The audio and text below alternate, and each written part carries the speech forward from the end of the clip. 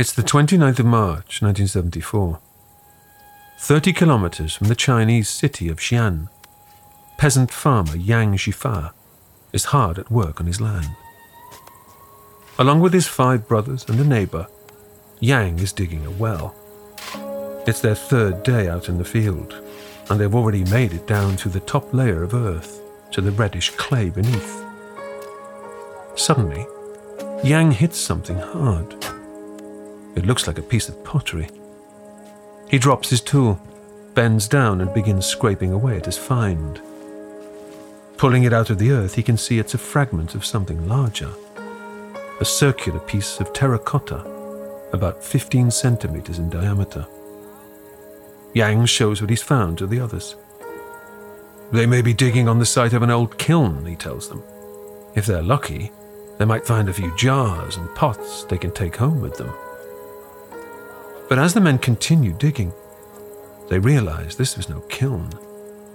Soon the others are finding pieces as well, some of them much larger than Yang's. They clean them up and lay them out on the ground. There's no mistaking what they've found. They're parts of a life-sized human statue, made out of baked red clay. And from the way it's dressed, it looks like an ancient warrior. Eventually, one of them finds the head. He brushes off the earth and places it carefully next to its body. The 7 men gather round to admire it. The craftsmanship is simple, but exquisitely realistic. They don't yet know it, but what they've uncovered is a relic that hasn't been seen for over 2,000 years. Excited, they keep working. There are pieces of bronze, too, among the pieces of broken clay. Soon, Yang and the others have enough to fill 3 small carts. Between them, the men drag their discoveries several kilometers to the local museum. If the fragments turn out to be worthless, Yang muses, he'll simply throw them in the river, rinse off his muddy hands, and go home. With the sun beating down, the men finally arrive at the museum. And it quickly becomes clear that wherever these finds are going to end up, it's definitely not going to be at the bottom of the river. Under the bright lights of the museum's back room, it doesn't take long to identify that these artifacts date from the 3rd century BC. That means they belong to the Qin dynasty, the earliest years of a unified China. The first emperor of China, Yingzheng, is believed to be buried only a mile away from where the statues were discovered.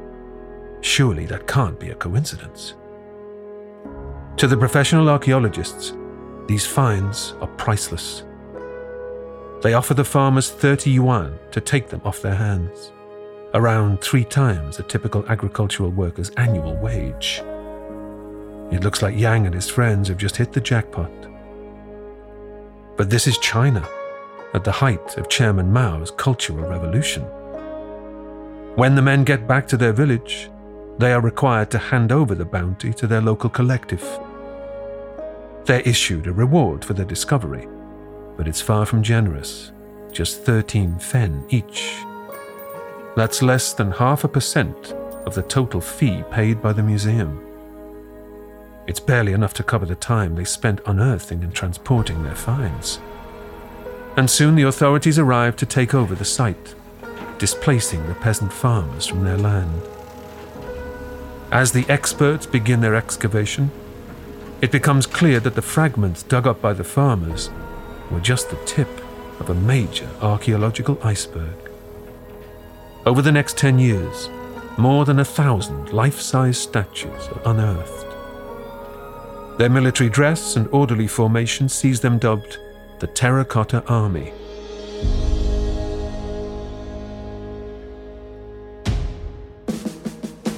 Almost half a century on from Yang's initial discovery, experts are still teasing out the secrets of the Terracotta Army. It's now estimated that over 8,000 statue warriors were buried with the first emperor of China, as part of a monumental tomb complex. Hundreds of thousands of early Chinese laborers were involved in making them. But this was no hasty production line. Careful study has revealed that each warrior's features are unique. Every one is a work of art, as well as an example of impressive craftsmanship. But what is the meaning of this immense undertaking, orchestrated in the early days of the Chinese Empire? Why did the man who unified China wish to be buried alongside thousands of life-sized statues? And how much do we know about Emperor Qin himself, a ruler so important that his death demanded a project on this scale? I'm Paul McGann, and this is a short history of the Terracotta Army.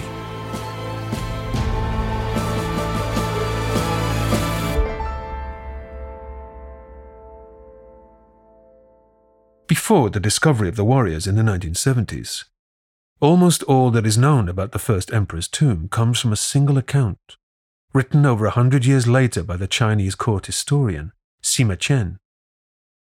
Though his own sources are lost to history, his description of the booby-trapped treasure trove sounds like something out of an Indiana Jones movie. The tomb, he writes, was filled with rare artifacts and wonderful treasures. Craftsmen were ordered to set up crossbows, primed to shoot at anyone who entered. All the country's streams, the Yangtze and the Yellow River, were reproduced in quicksilver and by some mechanism made to flow into a miniature ocean. The heavenly constellations were shown above, and the features of the land below. Over the past half-century, the Chinese authorities have dug up thousands of terracotta warriors, but they're reluctant to excavate the emperor's tomb itself, for fear of damaging it. As a result, Sima Qian's more outlandish claims, including the rivers of mercury, are hard to corroborate. The state archaeology team begin their non-invasive exploration of the site near Shan, but their borehole survey and imaging reveal that the ancient account may not be as far-fetched as it sounds. Andrew Bevan is Professor of Comparative Archaeology at University College London. We've got a sense of what major tombs look like in the period, but we're still sort of unsure of what this particular one might look like because everything else about the mausoleum complex is so unusual in many ways. A good example would be a famous suggestion that under the main tomb complex were some sort of model of the world with lifelike rivers made of flowing mercury, and a borehole survey by the museum has indeed suggested higher than anticipated concentrations of mercury in the soil around the central area of that mausoleum complex. Of course, it would take full-scale excavation to really prove it one way or the other. Whether true or not, Sima Qian's description of the emperor's tomb ensured that its legend went down in history. But on the subject of the Terracotta Army, the great historian is noticeably silent. Does this mean the massive project to build these thousands of life-sized statues was completed in secret, without word ever leaking out? Eugene Wang is Professor of Asian Art at Harvard University.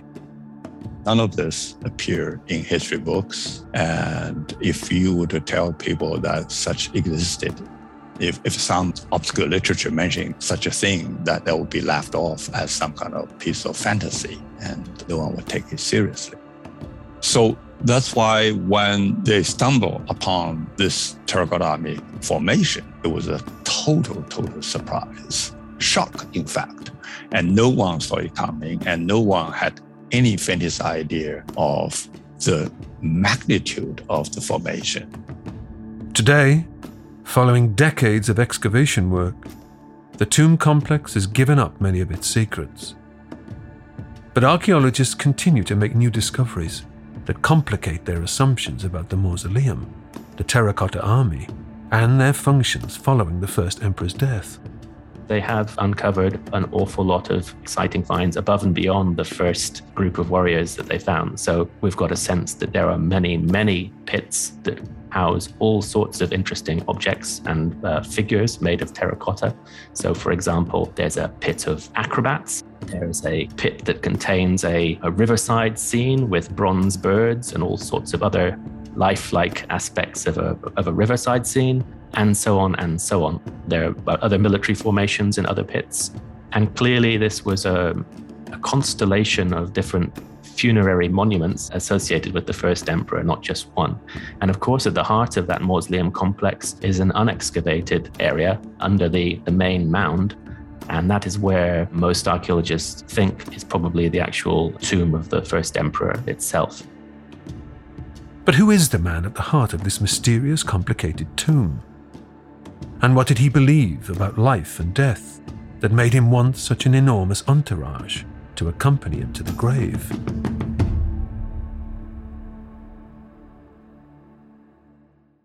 I'm historian Ruth Goodman, host of Noiser's newest podcast, The Curious History of Your Home. I've spent my life investigating the hidden history of everyday objects. The vacuum cleaner in your cupboard, sleek and compact today, but when it was invented, it was literally powered by horses and took 4 to 6 people to operate. The minty fresh toothpaste by your sink. Well, if you lived in ancient Greece, you'd be washing your teeth with ground up bones and oyster shells. Double glazed windows? We owe those to a French king's odd fascination with oranges. The Curious History of Your Home explores the extraordinary in the ordinary. Listen to The Curious History of Your Home each Tuesday, wherever you get your podcasts. From award-winning podcasters Noiser, The Curious History of Your Home.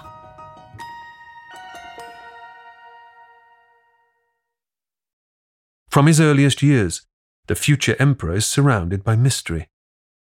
As the eldest child of the king, the boy who starts life in 259 BC as Yin Zheng is always expected to rise to power. But what sets the courtly tongues wagging are the stories about his mother. It's rumoured that Lady Zhao, formerly a merchant's concubine, was already pregnant with the boy who would be king before she entered the royal bedchamber. The claims are now considered salacious gossip. But even then, the young Yin Zheng was someone who divided opinion. As he enters adulthood, he's already proving himself a determined character, if a little unusual. He speaks in a weird voice. He looked kind of weird. So someone who had the impression of him early on, before he became the king and then eventually emperor, actually predicted that this guy is going to conquer the world. Because there's something about him, about his self-control, self-perception, and his kind of ruthlessness indicate that this is a very capable person.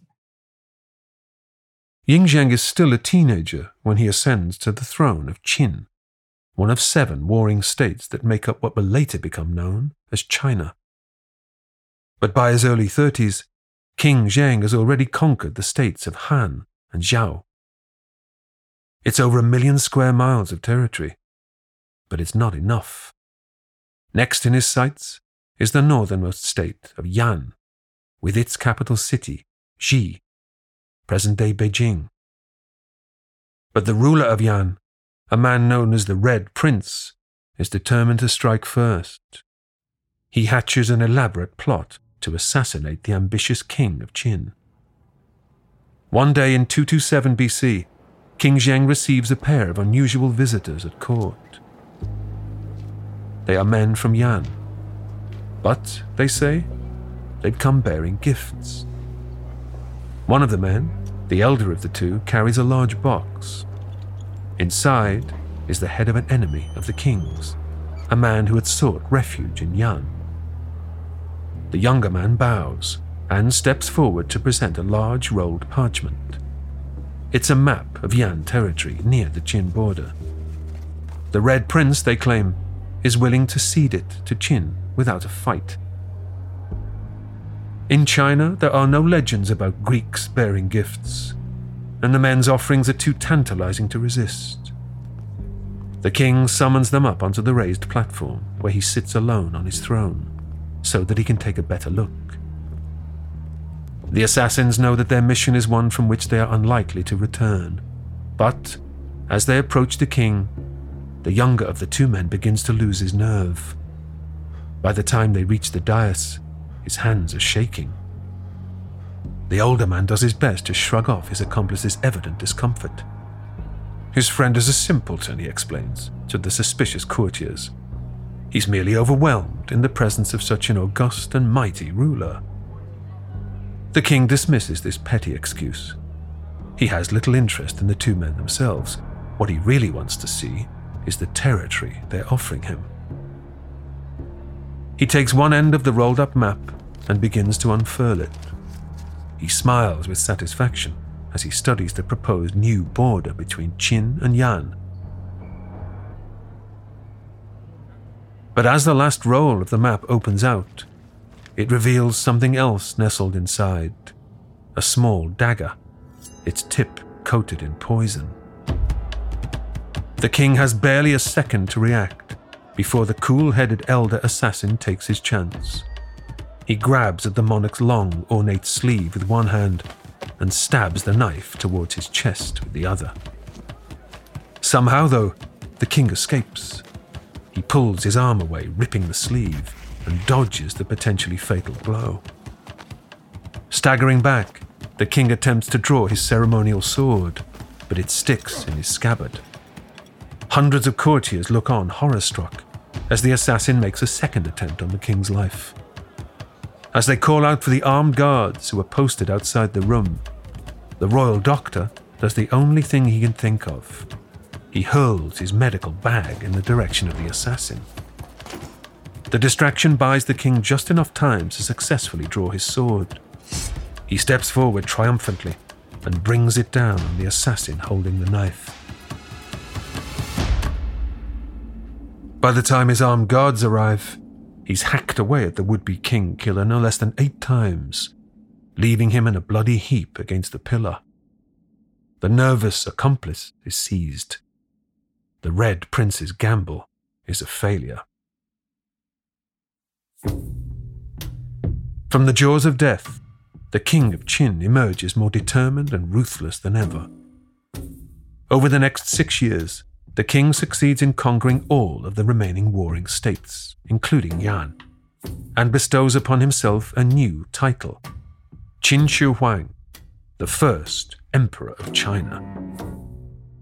You could either say this individual had a massive impact as an individual on the subsequent course of Chinese history, and you'd probably be right in certain ways.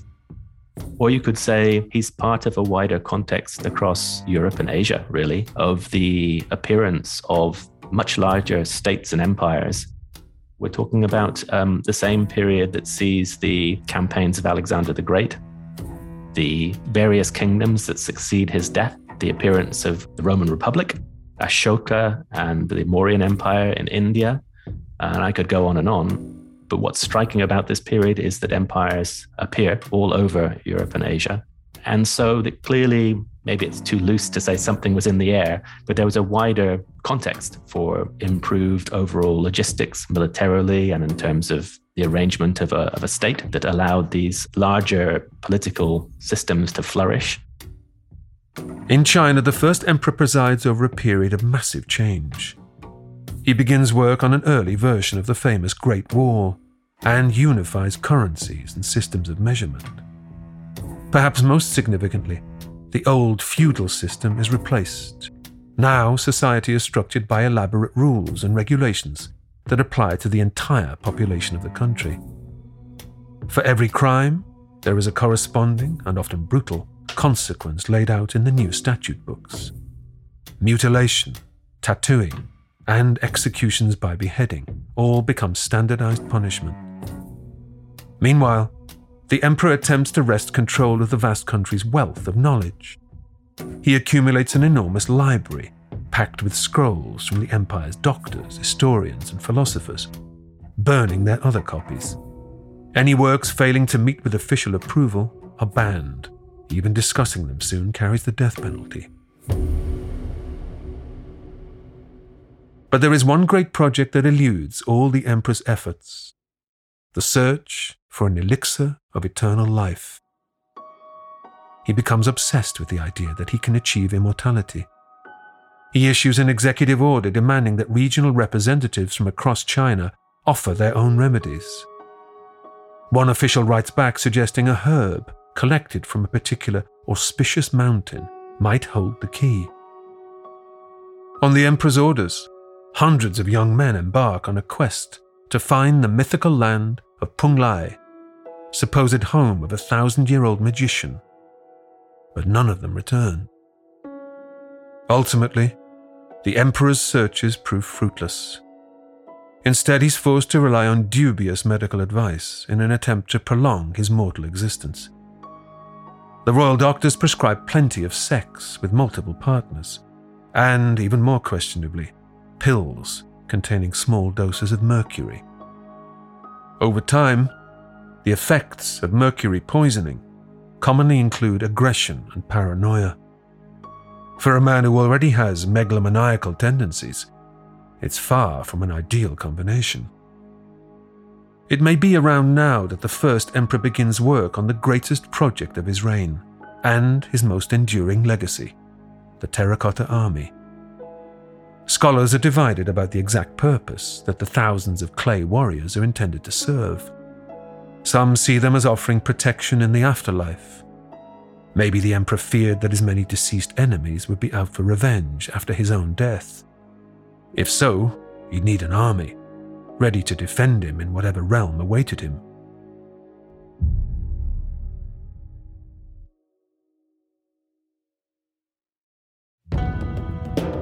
It shows signs of being a military formation in a way that we might expect for a functioning military division. So certain kinds of warriors with certain kinds of armor and weapons at the front of the formation, crossbowmen on the sides to protect the sides of the military formation, chariots in particular locations to allow the leaders of that formation to issue orders and to move the formation around, etc., etc. So in that sense, it is faithful to what we'd expect in terms of military strategy.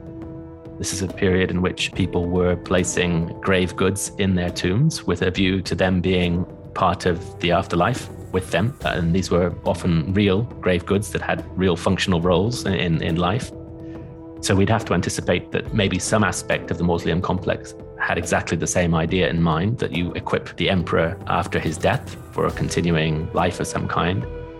But other people don't suggest necessarily that that army was meant to be used to go and wage war in an afterlife, now that it was more just a monument. Since no surviving accounts even mention the existence of the Terracotta Army, deducing its true meaning and its purpose is a puzzle for archaeologists of ancient China. One unconventional theory suggests that the statues are neither functional warriors nor a monument to an actual mortal army. Instead, maybe they have a mechanism of their own, an artificial ecosystem designed to preserve the emperor's life force, or qi. It is my conviction and claim is that the whole tomb complex is more of a physiological, biological undertaking. Essentially, everything in early Chinese imagination about life and death comes down to the formation and nature of breath. Chinese called qi. It is sort of an airy kind of thing that permeates the universe and also the body. In ancient China, people care of the dead, but it's not so much really in preserving the corpse. Somehow the breath that constitute you, that also constitute the universe, start to drift apart. So the only way for family members to care for the well-being of the disease is to make sure that this dual breath do not get too scattered. This vitality resides in a kind of system. It resides in the ecosystem. And the assumption is that if that ecosystem is keep running, then whatever we regard as the postmodern existence of the emperor would be alive. If this theory is correct, then perhaps the Terracotta Army represents the first emperor's final attempt to cheat death altogether. Speculation is rife about the meaning of the Terracotta Army. What archaeologists can say with more certainty, though, is that the scale of the project to build them was unprecedented. This is really a huge undertaking. To give one a sense of how massive it is, now we all know the great pyramid for Pharaoh Khufu in ancient Egypt was built around 550 BC, which was the largest pyramid in Giza. And that deployed about 100,000 workers and took about 10 years. Now, the first emperor's tomb project, the number of laborers are about 8 times of Khufu's pyramid project, which meant that this is probably the largest tomb building project in human history. To ensure quality control over the enormous production line, each statue is stamped with the name of the foreman responsible. Craftsmen work in small units, perhaps 4 or 5 men each. That so many separate teams are responsible for the project makes it all the more extraordinary that it remains a secret for 2 millennia. There's a tradition of thinking that the mausoleum was, at least in part, constructed with the help of unskilled conscript labor, and it's quite possible that that's true for certain portions of it. For example, some of the rammed earth walls, the excavation itself, some of the logistics of moving things around the mausoleum complex, perhaps they were supported by large numbers of conscripts. But what's clear is that for things like the production of the terracotta warriors themselves or the military equipment, the bronze weapons, for example, that they carried, that these were specialist products. We'd like to compare it to modern analogs, wouldn't we? We would like to say, is this like the way Henry Ford produced automobiles? Or is it completely different? Are people in a line producing individual components? Or are they responsible for the entire product? And a lot of work has gone into trying to tease out those issues. Overall, it does look as if small workshop cells or groups were typically aware of the entire process of making a warrior. Partly as a result of this process, no 2 warriors are identical. Each one is an individual, carefully crafted by skilled workmen, rather than being mass-produced. The reason that some people thought that they were mass-produced is that, well, there are so many, so it had to be mass-produced. Actually, it wasn't. And a specialist in facial recognition in New Zealand actually worked on about 1,000 faces gathered from the first emperor's Terracotta Army. And then they found that none of them looked like one another. In other words, they're all highly individualized. In other words, it's not like they kind of yanked out of some kind of mold and the mold would generate these forms. Today, most of the surviving warriors look plain, but originally they would have been detailed with vivid color. And here too, the logistical challenges are mind-boggling. They were all painted, mainly in red, green, purple, blue colors, to give you a sense of the amount of lacquer necessary or needed to get the painting down. One single terracotta warrior would require 25 lacquer trees. So that means if we were to paint all 8,000 soldiers, warriors, you need 200,000 lacquer trees. Some historians argue that the sheer scale of the construction project may have been an end in itself. Exactly why people put the effort in. You could ask the same question about the Great Pyramid in Egypt or Stonehenge or many others. And for some researchers, they place the priority on the fact that it might mobilize huge numbers of people in ways that are very useful for a state that's trying to create itself. So this is an example of empire building, if you like. And bringing all these people together creates a greater sense of unity. It's really part and parcel of the same goals that built parts of the Great Wall of China or the canal that's associated with the Qin Empire or many other mega projects. I mean, you'd expect these in any early state as a sort of political tool, if you like. Qin Shi Huang may have dreamed of living forever, but ultimately, he proves as mortal as any other man.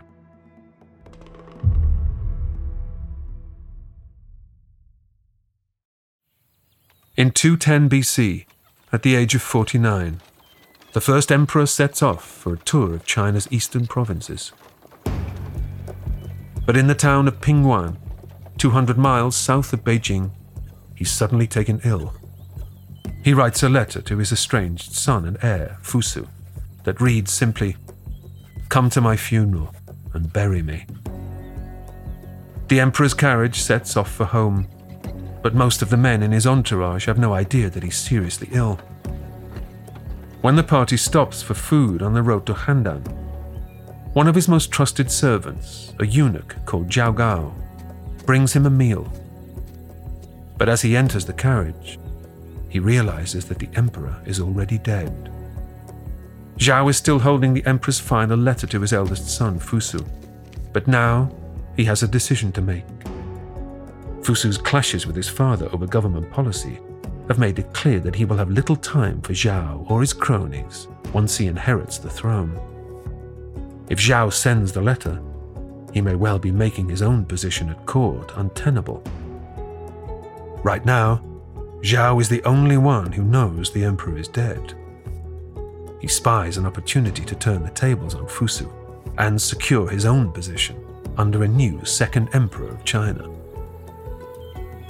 Boldly, Zhao approaches the first emperor's youngest son, Huhai, who is traveling in another carriage. He discreetly informs the prince, who is around 18 years old, of his father's death. Zhao reveals the emperor's final letter to Fusu, which appears to end their estrangement. It might be better for both of them, Zhao explains, if Fusu were never to receive it. Perhaps, if his elder brother were out of the picture, Huhai could take the throne instead. The young prince protests. He tells Zhao that he lacks the strength of personality to govern the Qin court. And in any case, the teachings of the great Chinese philosopher Confucius are clear. A younger son cannot inherit while his elder brother lives. But Zhao is undeterred. He points out to Huhai that neither of them will be safe under a new Fusu regime. And as for the issue of his elder brother, he has a solution for that. He outlines his plan. Between them, they will forge a new letter to Fusu. It will appear to come straight from the emperor, who will accuse his son of disloyalty and order him to take his own life.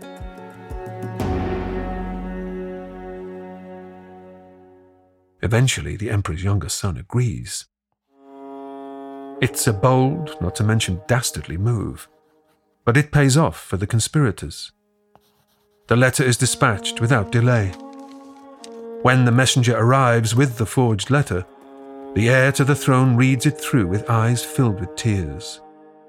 Fusu is horrified at the demand, but despite his disagreements with his father, he is determined to be an obedient son to the last. Without further verification, he takes out his sword, closes his eyes, and executes what he believes is his father's command. Meanwhile, the first emperor's entourage continues its slow passage back to the Chinese capital. Zhao Gao knows that if anyone else learns of the emperor's death before they arrive, a new power struggle could break out, and all his scheming will come to nothing. So he continues to keep up the pretense that the emperor is still alive. He brings food into his master's carriage several times a day, and appears to spend his time there discussing important government business. There's just one flaw in Zhao's plan. It's the height of summer. On the long journey home, the first emperor's corpse begins to rot. If anyone notices the unpleasant smell, Zhao realizes, his plot may be discovered. So he hits on an unlikely solution. He orders a cart of fish to travel close to the emperor's carriage. The smell is enough to mask the stench of decomposition, and the entourage reaches home without anyone discovering that the emperor has passed away. By now, news of Fusu's suicide has already reached the royal court, and nothing stands in Zhao's way. Huhai is crowned second emperor of China, and his father is buried in the grand mausoleum complex outside Xi'an, along with his tens of thousands of terracotta warriors. Or is he? In recent years, some scholars have speculated that the vast tomb may not in fact contain the first emperor's body at all. One interesting aspect of the mausoleum complex is there actually a royal body, an imperial body in the middle of it? because this was an emperor who effectively died not abroad, but a long way from the capital. And people have wondered whether it was possible to bring the body back intact, and whether we are dealing with a real tomb with a body in the middle or a cenotaph of some kind. And really, that kind of question can't be answered without further excavation.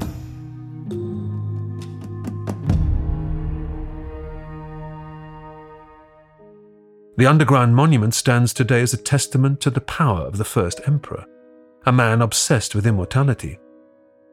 It would be ironic indeed, then, if, despite overseeing the creation of a tomb worthy of his magnificence, he never actually made it inside. If his body was discreetly disposed of on the way home by sneaky Zhao Gao, it will most likely never be recovered. For now, the Chinese authorities remain reluctant to disturb the first emperor's tomb, forcing archaeologists around the world to speculate on what might be inside. So they've taken a sort of slowly approach to the exploration of the tomb, which may frustrate many in the world because, of course, maybe they haven't opened as many areas to excavation as people would like. But it means that the techniques for preserving the site and for understanding it have got better and better over time, and we don't destroy things as we go along, or they don't destroy things as they go along. So it's a model in that respect for a safe, careful approach to archaeology anywhere in the world. Even 2,000 years after his death, the great leader's final resting place, complete with its vast army of terracotta warriors, remains shrouded in mystery.